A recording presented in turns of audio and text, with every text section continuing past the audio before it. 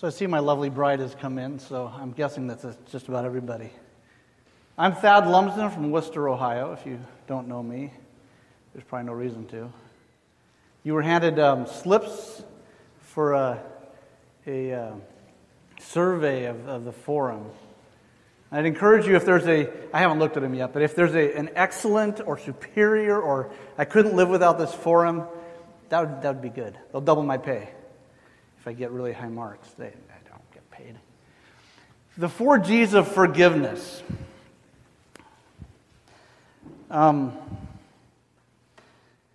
some reason, forgiveness is a problem for mankind. We have trouble with this. And it's not just when you're old or when you're young or if you're in leadership or not in leadership. Forgiveness is an issue. So we're going to take a look at this and explore this a little bit more today. But let's start with a word of prayer. Father in heaven, as we have set aside some time to look at this topic of forgiveness, I pray, Lord, that your Spirit will lead the discussion, that it wouldn't be my insights or my experience or any of that, but rather, Lord, that your word, your truth will be made very relevant for these young people. And Lord, I thank you for them, and I thank you for the path that you've put them on and the call that you've been giving to them, some of whom have responded to that call, but others are still resisting. And I pray, Lord, that as we explore this topic of forgiveness, they will see the forgiveness that you've demonstrated and offered to them. And whether they're currently walking with you or not, that they would have a better understanding and be able to grasp and hopefully, prayerfully accept the forgiveness that you've offered. Lord, I thank you for continuing to teach us. I thank you for your Spirit's guidance into the truth, and I thank you for your word, which points directly to you. And it's all because of Jesus, in whose name we pray. Amen. So, somewhere in this room probably is somebody who has experienced some conflict. I don't know who it is, but probably someone here has. And you've had to some degree, even if when you were little children, your parents said, go say you're sorry. And even in that is some aspect of forgiveness. The better understand, and I wish that at your age I would have had this kind of teaching, because as we explore God's Word and the teaching from it, you'll see the truths and how they apply even throughout the world. The aspects of this aren't just for the Christian community, for the Christian walk. They're for our entire lives. And if I had known these things when I was your age, it would have made a big difference in many of the conflicts that have arisen in my life. 4 G's of forgiveness. Jesus said, recorded in Matthew 6:15, if ye forgive not men their trespasses, neither will your Father forgive your trespasses. Does anybody know what this is following? Yes, the Lord's Prayer. In the Lord's Prayer, and probably all of you have said it by now, forgive us our debts as we forgive our debtors, or forgive us our trespasses as we forgive those who trespass against us, or depending on the gospel you're looking at or the version that you read. And we say, Lord, forgive us our trespasses or our debts as we forgive our debtors. It's interesting because in that we're saying, Lord, I want your forgiveness, but time out, watch how I forgive others and forgive me in the same way. For some of us, that's a pretty dangerous statement or request. So the 4 G's of forgiveness. By God's grace, we must realize and live that conflict is an opportunity and not an accident. We must remember that success in God's eyes is not a matter of specific results, but of faithful, dependent obedience. And as Christians properly exercise forgiveness, we will show the world the gospel of Jesus played out in our hearts and in our lives. So the 4 G's of forgiveness. To glorify God, to get the log out of your own eye, to gently restore, and to go and be reconciled. So to glorify God. There's a training that I went to a couple years ago called Pacemaker Ministries, and they put this information, some of this information together, and I borrowed from that for a lot of this. But they like these things of the G's. We're going to have 7 A's later on, but to glorify God. It's interesting, an interesting point that they made is that glorifying God is an opportunity within a conflict. It's an opportunity to glorify God, to depend on and draw attention to God's grace, His unconditional mercy, His love, and the forgiveness and strength that come through Jesus. To glorify God is also to live at peace with those around us. Our families, our schoolmates, our neighbors, those around us. To remember that I am carrying the name of Jesus and representing the Father. We call ourselves, some of us, Christians. We've got Christ's name right on us. And we're representing our Father in heaven. So to remember that, and then to act appropriately, is to glorify God. Or is a glory to God. In the glorifying God, we are to ask God to help us trust, obey, imitate, and acknowledge Him in the midst of a conflict. To guard against Satan's schemes and deceit, which of course is designed to promote selfishness and incite conflict. James 1:14 says, "But every man is tempted when he is drawn away of his own lust and enticed." It's not somebody else. Lust in this isn't always talking about a sexual reference. It's talking about the deep desires within us. The things that we really want down deep inside. Every man is tempted when he is drawn away of his own deep desires and enticed. And we saw that in the garden when the serpent, the cunning serpent, even said, dangled that fruit in front of her and said, "Did God really say?" And she saw that it was good. She looked upon the fruit and said, "Oh, that looks kind of tasty. That's different from everything else I've tasted. I wonder, did God really say?"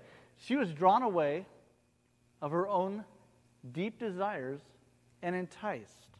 James 4:1-2, "From whence come wars and fightings among you? Come they not hence, even of your lusts that war in your members? Ye lust and have not, ye kill and desire to have and cannot obtain. Ye fight and war, yet ye have not, because ye ask not." Within each of us are deep desires. In you and in me, it's just part of our component. That's how God has made us, to have these deep desires. Well, if they're not in the right ways, if they are not handled properly, then we will be able to be drawn away, enticed, and it's going to cause that conflict. It's going to cause those times of conflict and looking for the opportunities then that we need to exercise the forgiveness. The war, the fights among us. So then, using conflict as an opportunity to serve others. But see, in conflict is not the time that I really want to serve someone with whom I'm in conflict. But that's the perfect time from God's perspective. When someone has a conflict with me, when I have a conflict with them, when we're in the midst of that battle and it's not resolved yet, it's a wonderful time to pick up their plate in the dining room and take it to the... Can I take that for you? How would Jesus handle a conflict like that? Wouldn't He submit Himself and humble Himself and say, "You know what, even though we have this disagreement, this conflict, I still want to serve you." Use conflict as an opportunity to serve others. Allow God to prune me of sinful attitudes, habits, and desires and help me be more like Christ. Conflict. Look at all these opportunities to glorify God, to allow God to prune me of sinful attitudes, habits, and desires to help me be more like Christ. And in all of this, I need to be a faithful steward of myself, physically speaking, my emotions, my thoughts, my attitudes, my resources, and the situation itself. So everything that is around me, I need to be a faithful steward. As a child of God, we are called to faithfully be stewards of whatever's entrusted to us, even this conflict. Aren't the graphics kind of cool? I like the transitions and stuff and all the moving and stuff. But I was at someone's sermon a while back, and they had a PowerPoint with that. And it was really cool because they did this, and they moved this around, they brought this up and shrunk that back, and I don't remember what the sermon was about. The graphics are cool, but they could be distracting. Most important, of course, is the teaching. I pray that will be sinking in. So glorify God. Get the log out of your own eye in this time of forgiveness and this opportunity, even if you were only 1% in the wrong. It's the other guy's fault. They are almost 100% responsible for this whole thing. But even if you are only responsible for 1% of this, you are still 100% responsible for that 1%. Even if they have done almost the entire amount of offense toward you, set it aside. Focus on that 1% that you're responsible for. Even if it's only 1%. Even if you're only 1% in the wrong, you're still responsible for 100% of that. So, in getting the log out of our own eyes, we need to handle that faithfully and then start to define the issues, personal and material. If my neighbor borrowed my lawnmower and hasn't returned it, well, that would cause a conflict. That'd be a material issue. If it's personal, I heard that my friend was talking about me behind my back and saying things that I didn't want them to share. So it could be a personal issue, it could be a material issue, but define the issue. What is the real problem here? Is it because they slugged me? That could be it. Or it could be because of something else that precipitated the slug. Maybe it was because I said something causing them to slug me in return. So define the issues that cause the separation. And deal only with the issues which are too important to be overlooked, usually personal issues first. If my neighbor borrowed my lawnmower and has not returned it and doesn't intend to return it, that's a material issue, but there's some other personal issues now associated with that conflict. And as I ideally would like to retrieve my lawnmower, more importantly, I needed to restore that relationship between me and my friend, my neighbor. And so dealing with the personal issues first are paramount. And then with the material issues afterward. Proverbs 19:11 says, "The discretion of a man deferreth his anger, and it is his glory to pass over a transgression." Sometimes, when someone does something to us, it's minor enough to just overlook. Just pause for a moment and say, they probably didn't mean it. They probably won't ever do it again. It's not that big of a deal. I know they said something, but it's not that big of a deal. I can overlook that. Similarly to how God overlooks some of our transgressions, right? If He held us accountable for every single thought that went through our mind and punished us every time we did something wrong, we would be in a whole lot worse state than we are. Sometimes it is really good to just overlook an offense. We're human. We make mistakes. Sometimes we can't overlook it, especially if we know that what they have done is going to affect someone else or endanger the body of Christ or the name of the Lord and His reputation. We might have to say something, but not everything fits in that category. Sometimes things are just small enough, little enough, that we just overlook it and it's gone. So get the log out of your own eye by defining the issues, overlooking minor offenses, and correcting my attitude. Lord, I appreciate this conflict you've put me in, and I know that my heart probably isn't right. Though I think I'm fine, but there's probably something you're trying to teach me in this. So Lord, what is that? What is my attitude wrong? Show me and help me change. If I need to change my attitude, then please show me what that is and make that correction. Matthew 6:12, "And forgive us our debts as we forgive our debtors." Reflecting again, how has God shown His forgiveness toward us? He demonstrated His love in that while we were still sinners, not when we deserved it, but while we were still the enemy, Christ died for us. That is the coolest thing I have ever heard. Not when I finally got good enough, not when I finally was acceptable to Him, but while I was the enemy, before I deserved anything from Him.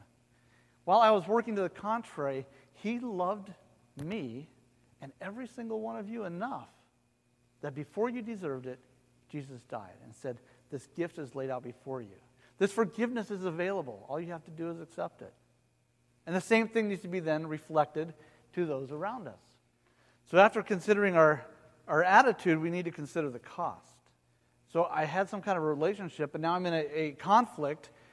What is the cost of this? What is this costing them, me, our family, the church, the neighborhood, the community? What is the cost of this? If it's just material, it's just a stupid lawnmower. Get another lawnmower. But if it's a relationship that is being affected, if it's a family member, what is the cost of a separation between a brother and a sister? for years or generations. It's enormous. Consider the cost. It can be very great. So consider the value of that. What is this costing me and everybody else who's associated with this conflict? Do we have rights? To some degree, yes. But utilize my rights only, not to benefit myself, but only to advance God's kingdom, to serve others, and to grow to be like Christ. Sometimes it is appropriate to exercise our rights. Other times, as a servant of the Lord, we can make ourselves available to be doormats. Yes, walk over me. That's okay. I'm not here to exercise my rights. I can be trampled on. That's fine. That's part of my service to you. If you want to trample on me, that's fine. But wait a second.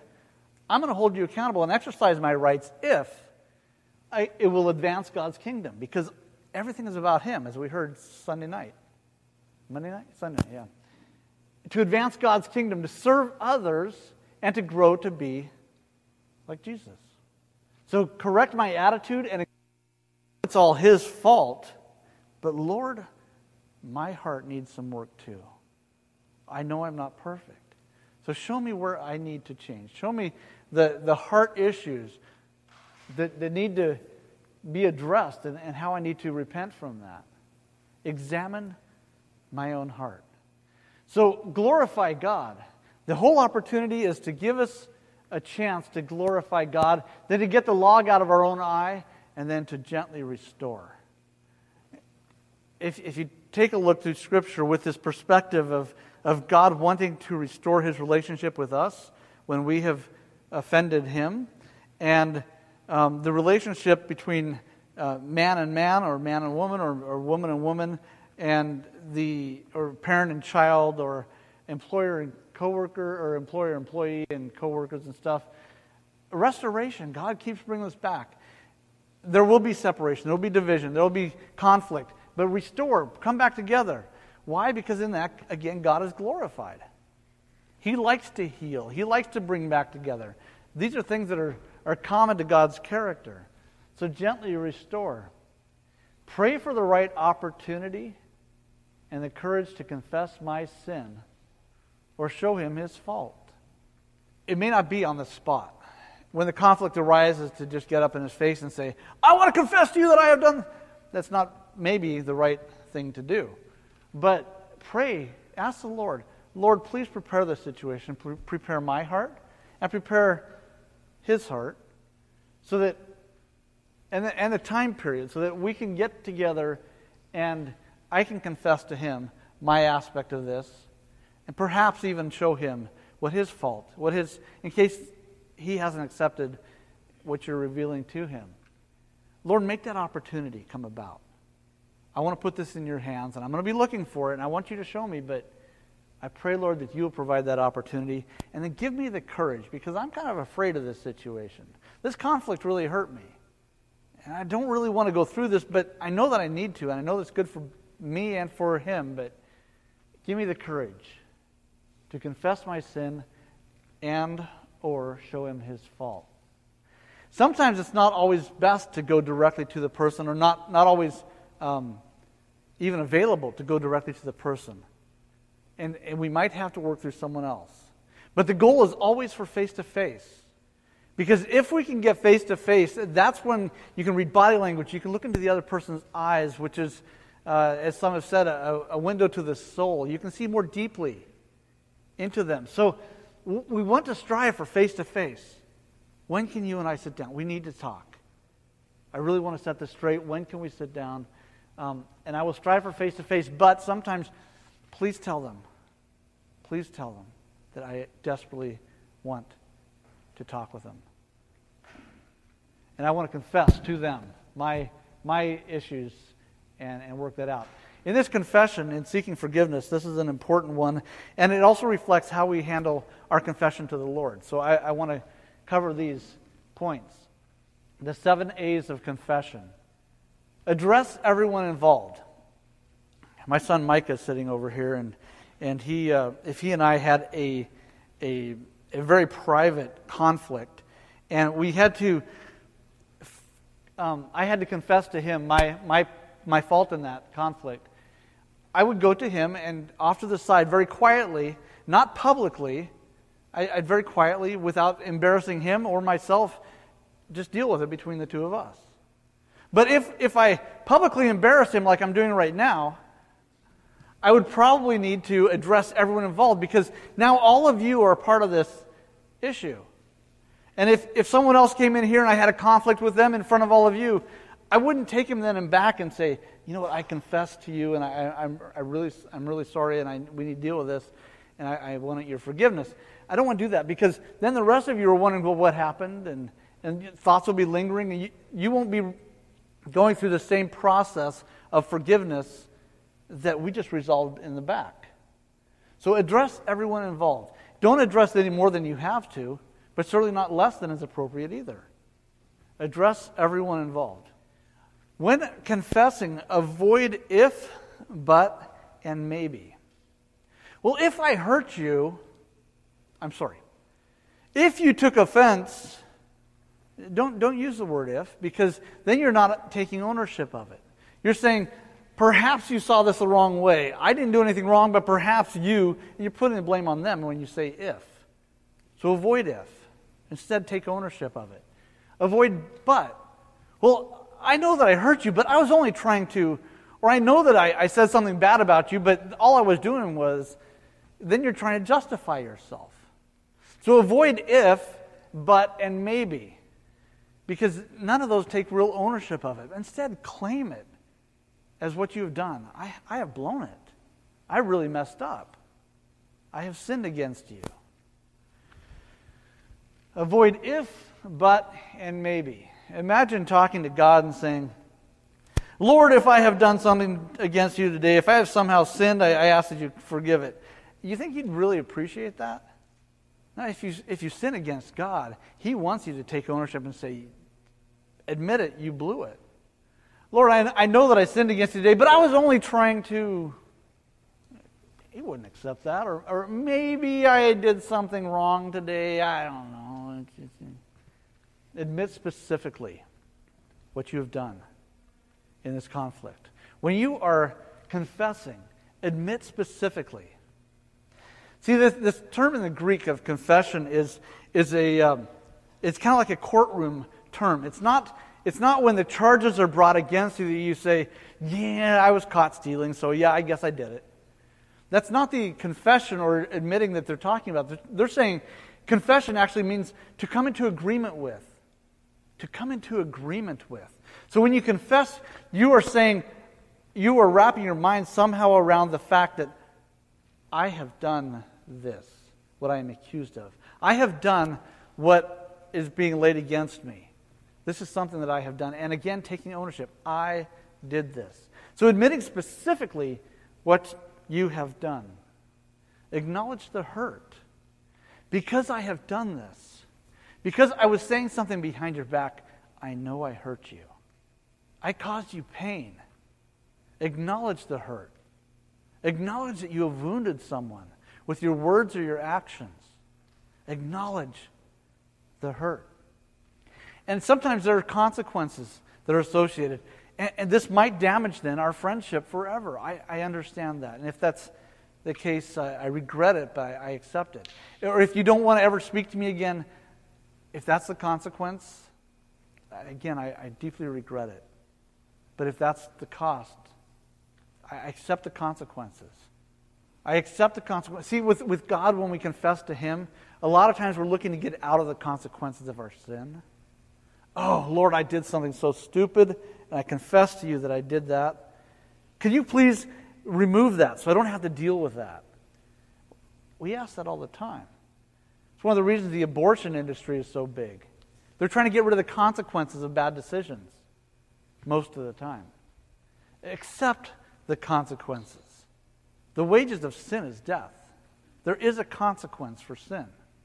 So if we have made a mistake, if we have sinned, accept the consequences. Perhaps the Lord will remove them. He's very generous and kind. But accept the consequences. And then alter your behavior. I know I have done this. I accept the consequences. I'm going to change. You will see that because I regret so much what I have done, I will change. By God's grace, with His strength, I will change. You will not see me do this ever again. I will change. And then specifically ask for forgiveness. Would you please forgive me? To ask that specifically, not just say I'm sorry, but to say, would you please forgive me? Asking for forgiveness is extremely important. And the response in that, sometimes they will say, I forgive you. Sometimes they'll just kind of blow it, it's not that big of a deal. Don't worry about it. No. Wait, please, forgive me.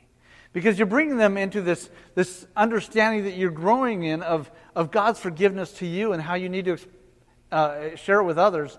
But then God won't do that with us, right? When we say, Lord, please forgive me, He doesn't say, whatever. Yeah. No, He says, I do forgive.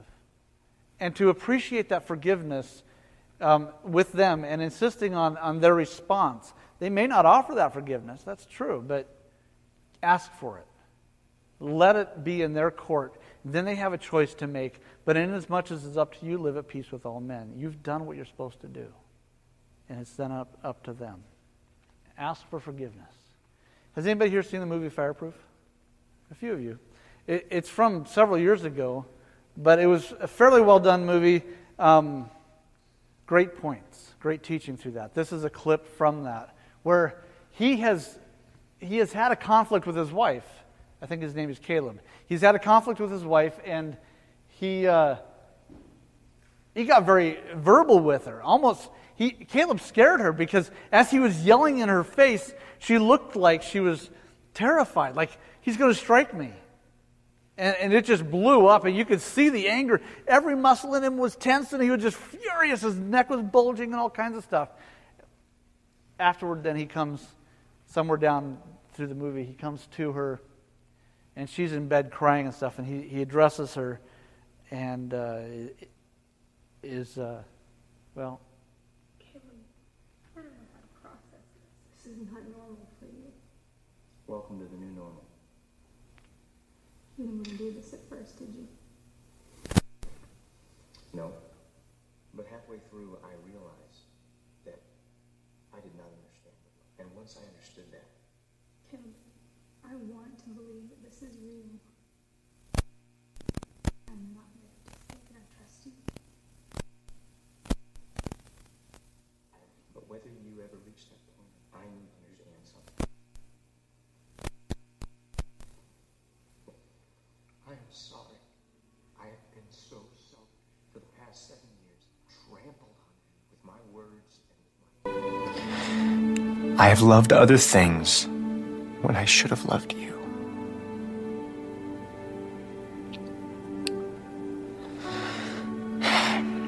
In the last few weeks, God has given me a love for you that I have never had before. And I have asked Him to forgive me. And I am hoping, I am praying that somehow you would be able to forgive me too.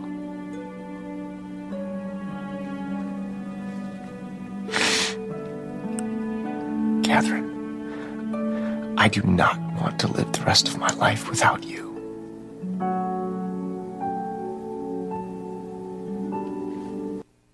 So how should Catherine respond?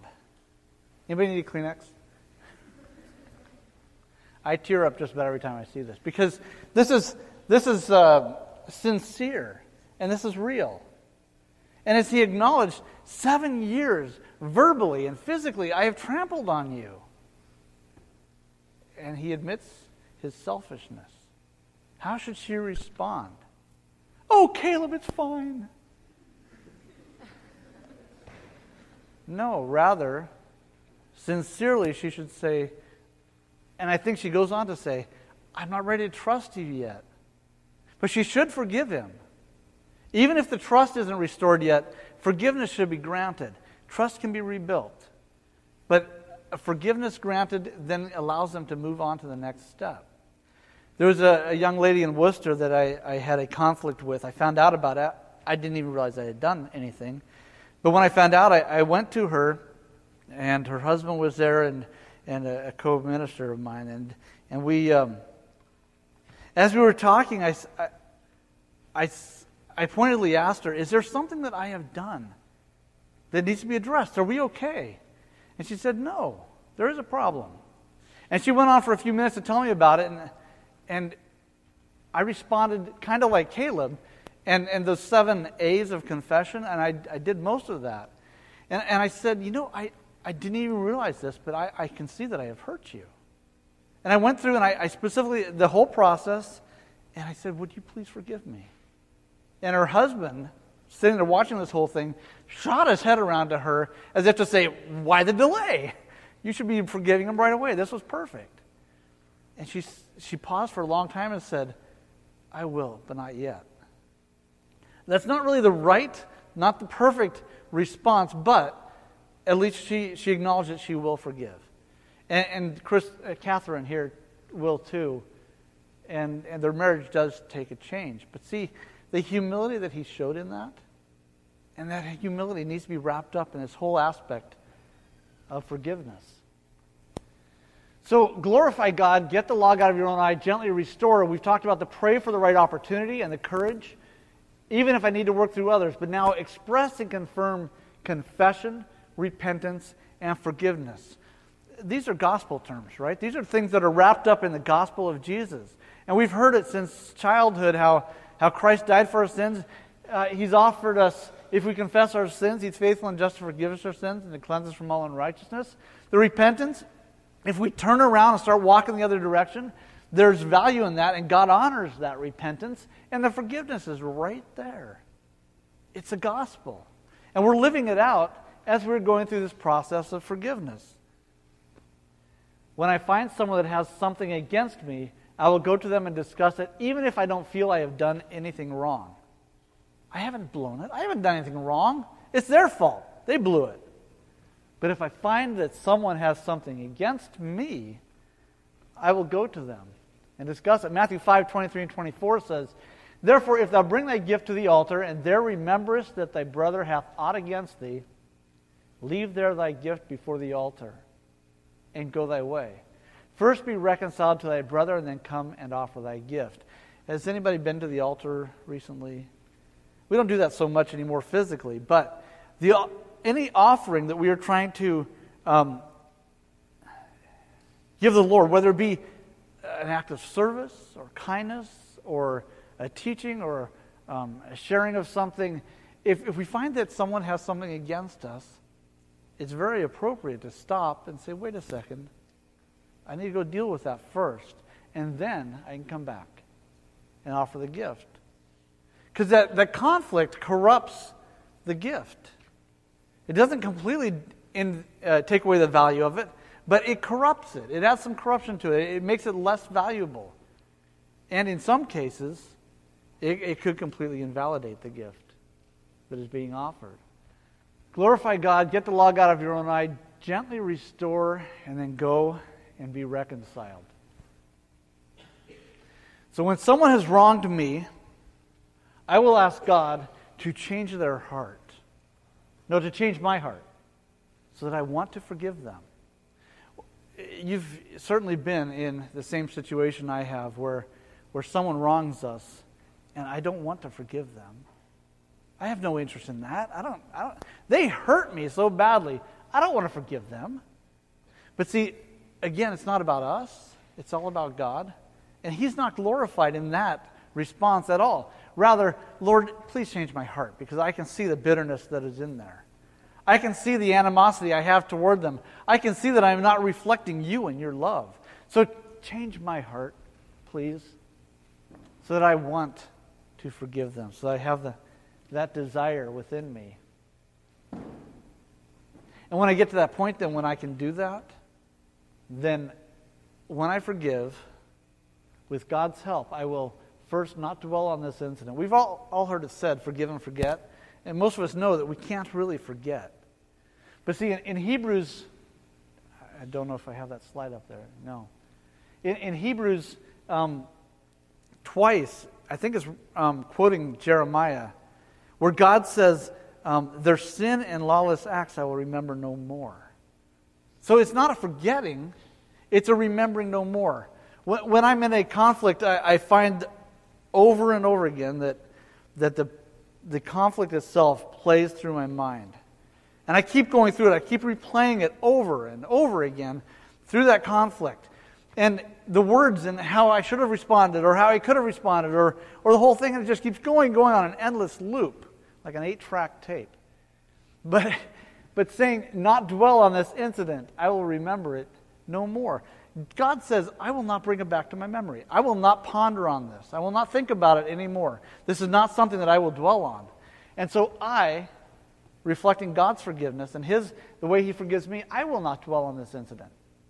So when I forgive someone, when I forgive you, I will not dwell on this incident. It will not come, when it comes to mind, I'll push it off. That's not something that I will exercise. I will not think about it. I'll put it aside. It'll come back to my memory again, and again I'll push it off. It's not something that I will do. I will not dwell on this incident. Nor will I bring it up and use it against you 2 years down the road. But I remember when you... No, because you're forgiven, you will not hear those words come out of my mouth. I will not bring it up or use it against you. And I will not talk to anyone else about this incident. It doesn't exist. It's gone. It is forgiven. Just like God forgives us. He doesn't dwell on it. He doesn't go around talking to others about it. You know what Thad did? And he doesn't use it against me. And that's how we are supposed to reflect it into the lives of others. Likewise, I will not allow this incident to stand between us or hinder our personal relationship. When I forgive, it'll be a clean slate. This will not affect our relationship in the future. Okay, I forgive you, but we're going to have all these safeguards up now, and we're going to be treading on thin ice for a long time. No, when true forgiveness wipes that clean, I will not allow this incident to stand between us or hinder our personal relationship. The answer, as always, is Jesus only. Now, the secular psychologists of the day will tell you that the answer is within you. If you go deep enough within yourself, you will find the truth, you will find the answers. The answer is not there. The answer is outside of us. It is in Jesus, who by the Spirit lives now within us as Christians. That's where forgiveness is. The answer is in Jesus only. Colossians 3:13, forbearing one another and forgiving one another, if any man have a quarrel against any, even as Christ forgave you, so also do ye. I don't know where you are in your relationship with the Lord, where your walk is right now. I'm not sure it matters on this principle. Of course it matters in reality, but even as Christ has forgiven you and offered this forgiveness to you, and perhaps for years He's been offering and you've been snubbing it and pushing it aside and saying, it's not that important to me, it's not that important, but you know better. And as we have conflicts with one another then, even as Christ forgave us, so also we should do toward one another. So also do ye. If any man have a quarrel against any, even as Christ forgave you, so also do ye. Because if we struggle with forgiveness, is that true? If we struggle with forgiveness, who of us does not struggle with forgiveness? But see, it goes back to Christ and the forgiveness that He offers us. The love that He demonstrated in saying this forgiveness is for you. It is right there. And as the picture in the background of the previous slides was showing, there were two hands holding a stone that said forgiveness on it. What is the proper response? You can clench it up and hold it and keep that forgiveness for yourself. But thankfully, God did not do that toward us. Instead, it's being presented. Here, I'm giving this to you. Then the ball, so to speak, is in our court. How do we respond to that? And it's right there. All you have to do is grasp it. As Christ has forgiven us, so we should forgive one another. And if we struggle with forgiveness, it is because we do not properly appreciate the forgiveness we have received. So then, as people, reconciled to God by the death and resurrection of Jesus Christ, we are called to respond to conflict in a way that is remarkably different from the rest of the world. It also seems clear that conflict provides us an opportunity to glorify God, to serve others, and to grow to be like Christ. Romans 8:28, many of us here have that memorized, that all things work together for good to those who love the Lord and are called according to His purpose. All things? Even conflict? Not some things. Not most things, but all things work together for good. Why? How? Because of verse 29. Romans 8:29, to conform us to the image of His Son. See, and those of us who have started down that path of following the Lord and committing to Him, we know that we sometimes slip, struggle, trip along that path. And as His forgiveness is demonstrated in our lives, and we see that hand is still right there to grab us and help us back on that path. Instead of God saying, whoa, yeah, you did slip. No, I'm not touching you anymore. That same forgiveness we need to demonstrate toward one another. And extend it. It's an opportunity for God to be glorified, to serve others, and to grow us to be more molded into the image of Christ. And conflict can and should do that with each of us. Yes, Lord, you gave me another conflict. I'm so excited about that. That's not necessarily the way that we always respond, but it could be. Lord, I don't like this situation. It's very uncomfortable. But I know that in this, you can be glorified, and I want that to happen. So, Lord, if my heart needs to be changed, if you need to correct my attitudes, if you need to expose some sin that I need to deal with, that's good. Lord, mold me into the image of Christ. Therefore, glorify God. Get the log out of your own eye. Gently restore and go and be reconciled. Because the forgiveness we show directly displays the level of appreciation for the forgiveness we have received from the Father through the sacrifice of Jesus. And if we neglect to appreciate the forgiveness through the sacrifice of Jesus, it's like diminishing His sacrifice. Questions, comments, thoughts? What do you think? Yes. So those who couldn't hear, and if I misstate it, please correct me. But a friend has an incident with a man in her life that has happened, and though the forgiveness may not have been fully given, it's standing in. Is this a marriage, or are you talking like a rape situation? Okay. See, the forgiveness I think is appropriate, but certainly now some barriers. If there's someone in church who was like a child molester, can you forgive them? Yes, but there are still some consequences that have to be in place. And in that case, some consequences, maybe some legal action might be appropriate, but in her heart, she needs to be able to offer that forgiveness. And how to get past that is a very difficult thing. I cannot imagine how to deal with that. But to remind her of the forgiveness that she has received, and be able to put that aside. Because the conclusion of the matter is to get to a point that they should never be alone together again. He should never be given that opportunity. And again, like I said, maybe some legal action is appropriate. But in her own mind, if she does not properly forgive, then this will be plaguing her for the rest of her life. So this forgiveness needs to be experienced. It needs to be exercised, and she needs to grow in that. And that's going to be very difficult for her to do. I know that. So I'm glad she has a friend like you to walk alongside of her and guide her and coach her in that and say, wait a second, let's take a look again. Take a look again at the forgiveness that God gave and see if there's anything else that we need to do in your heart, maybe even my own, so that we can pursue this forgiveness together. That's an extremely difficult one. I appreciate you bringing that up. Thank you. There's another hand back here. Should you look to forgive even if, like, you don't have So, can you give a little bit more specific of the situation?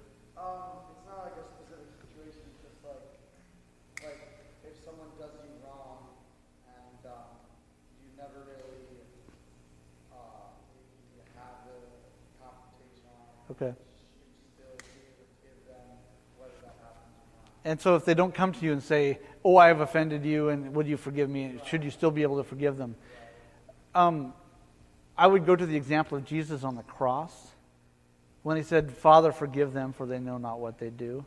Not a one of them that I know of asked him for that forgiveness, yet it was granted anyway. So yeah, sometimes there are some who will say that no, forgiveness needs to be requested before it can be offered. And I'm not one of those that agree with that. I think we need to be able to be very liberal. Because again, Father, forgive me the way I forgive others. If I'm very generous with my forgiveness, I fully trust that he will be generous with his forgiveness too. If I'm stingy, I'm asking him to be stingy toward me. Is that an appropriate answer? Yeah. Okay. Anyone else? Yes. Kind of a follow-up to that question. If you do have it and they're unaware. Great question. Should you always confront somebody if they have wronged you? And my answer to that is not always. Because sometimes God doesn't need our help. And he wants to take care of it some other way. I had an instance several years back when a church leader had wronged me. And I went to him once. It didn't go well. I went to him a second time. It went even worse. And it still was on my heart. Man, I really he needs to be corrected. He needs to be straightened out. He needs to restore his walk with the Lord in a proper manner. And God's finally got through to me somehow. Maybe should have taken a 2x4 upside the head or something. Thad, I don't need your help. I'll take care of it. Wait a second, God. I'm right here. I can just go talk to him for you. But no, he was saying, stop it. I don't need you. Let me deal with it. He's my child. I'll take care of it. That was really hard for me. So not always. So, a general rule that I've heard and appreciate is a recognition of a need is not always a call. Just because you see a need, I mean, we have missionaries here this week, and we see the need over there, overseas, and what a great work they're doing, but that doesn't mean that I'm called to go there. It might be that I'm called to support. It might be that I'm called to do something else, but the recognition of a need is not always a call. So in cases like that, yes and no. It could be, it might not be. Does that make sense? Yep. Good. Thank you. Anyone else? Yes. Like you said, to go back to restore the relationship. Is there ever a time where you should, do the same thing? Is there ever a point when somebody is wronging us and we forgive them and we go through that process, the relationship's restored, they do it again, they do it again, they do it again. They never seem to get it right. And we keep forgiving them up to 70 times 7 or whatever the text says. I'd probably think that if it's a situation where it will start to affect other people, like what they're doing to me, if they do it to someone else, you can do it to me all day. Don't do that to them. If it's degrading the church, if they claim to be a Christian and they're not representing the Lord well or degrading the church, stop it. We need to correct this now. I want to work with you. I love you. I appreciate you. You've hurt me many times, but I'm not holding that against you. That's fine. But now you're doing it to someone else, and that's a big deal. Does that make sense? Okay. Anyone else? Uh-huh. Okay, so something has happened in the past, a long time ago, and now it's still on your heart, and you're thinking, I really want to request forgiveness. Is it worth going back to and dealing with? You say they have forgiven you? Or you don't know? Okay. Uh-huh. Sometimes. I don't know the exact situation, so I don't know. Because sometimes, because there are some cases where the person won't even remember it, or it was so insignificant to them, even though it was huge to you, they don't even know about it. So in that case, it's not valuable to go back to them, and you and the Lord deal with it yourself. But in other cases, it could still be troubling them to some degree. And the humility that you show in going back to them and throwing yourself at their mercy and asking their forgiveness, confessing your sin to them, could be extremely healing. So may the Lord give you discernment in that. And say, you just ask them for If you've asked for forgiveness and you can see that they haven't really forgiven and there's still some lingering bitterness, how do you deal with that? Do you go back and try some more, or what? In a case like that, inasmuch as it's up to you, live at peace with all men, says Romans 12. So, again, discernment might be an appropriate thing there. It could be that the Lord is still working in their heart and it's not time. It could be that it does need to be addressed. It could be that what you asked for forgiveness for the first time wasn't the real problem. There was something else that still needs to be addressed. And the Lord may be showing you in your own heart, or eventually show that to you, reveal that to you, that you need to confess something else and say, wait a second, we dealt with this before, so that's not the issue, but there was something else. Maybe a deeper level, maybe another issue, maybe something else. Or it could just be them, and the Lord isn't done working with them yet. And some people resist the Lord's work, of course. I mean, we do that too. But we can't guarantee their response. We just need to be faithful in what we offer. I hope that helps some. Okay. Anyone else? Yes. Going up, if someone does get to the point where someone is continually doing something to the point where it is actually harming you or messing with your spiritual walk with God, how's a godly way to cut ties with them, or to be able to have someone? I'm guessing that would be specifically cut ties with them. A godly way to cut ties with someone who's wounding you.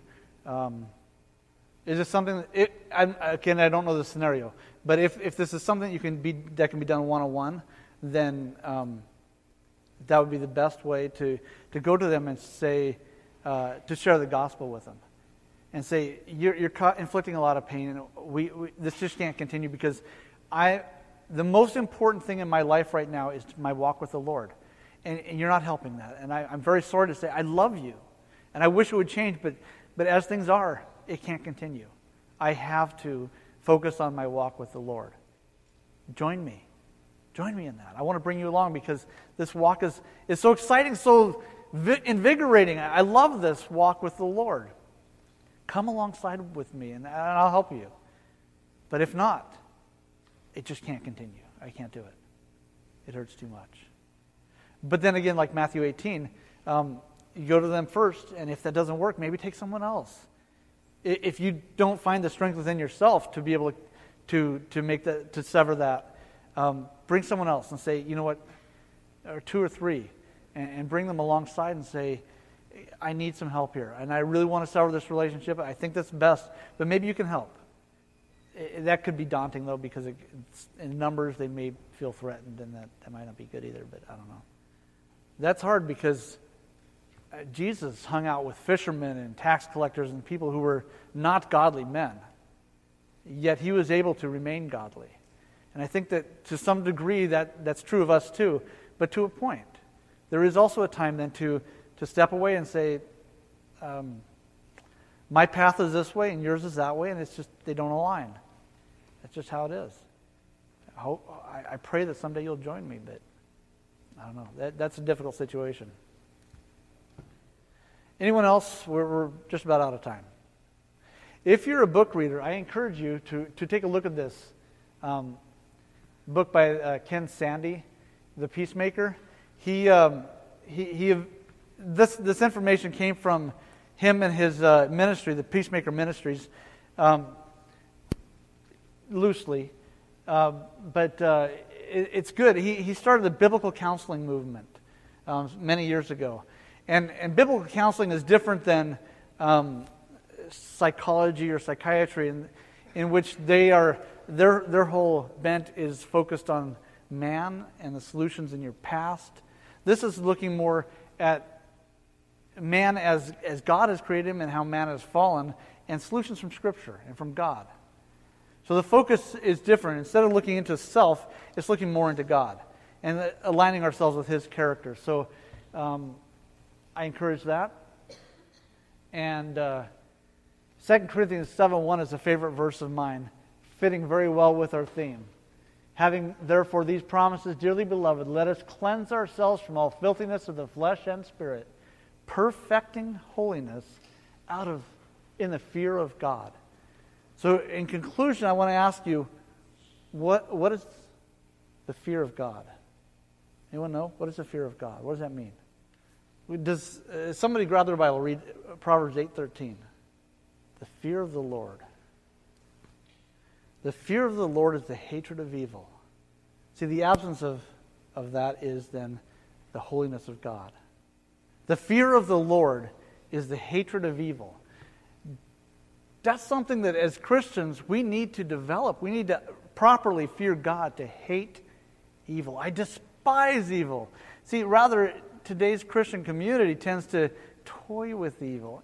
Not so bad. I can allow this. I can permit that.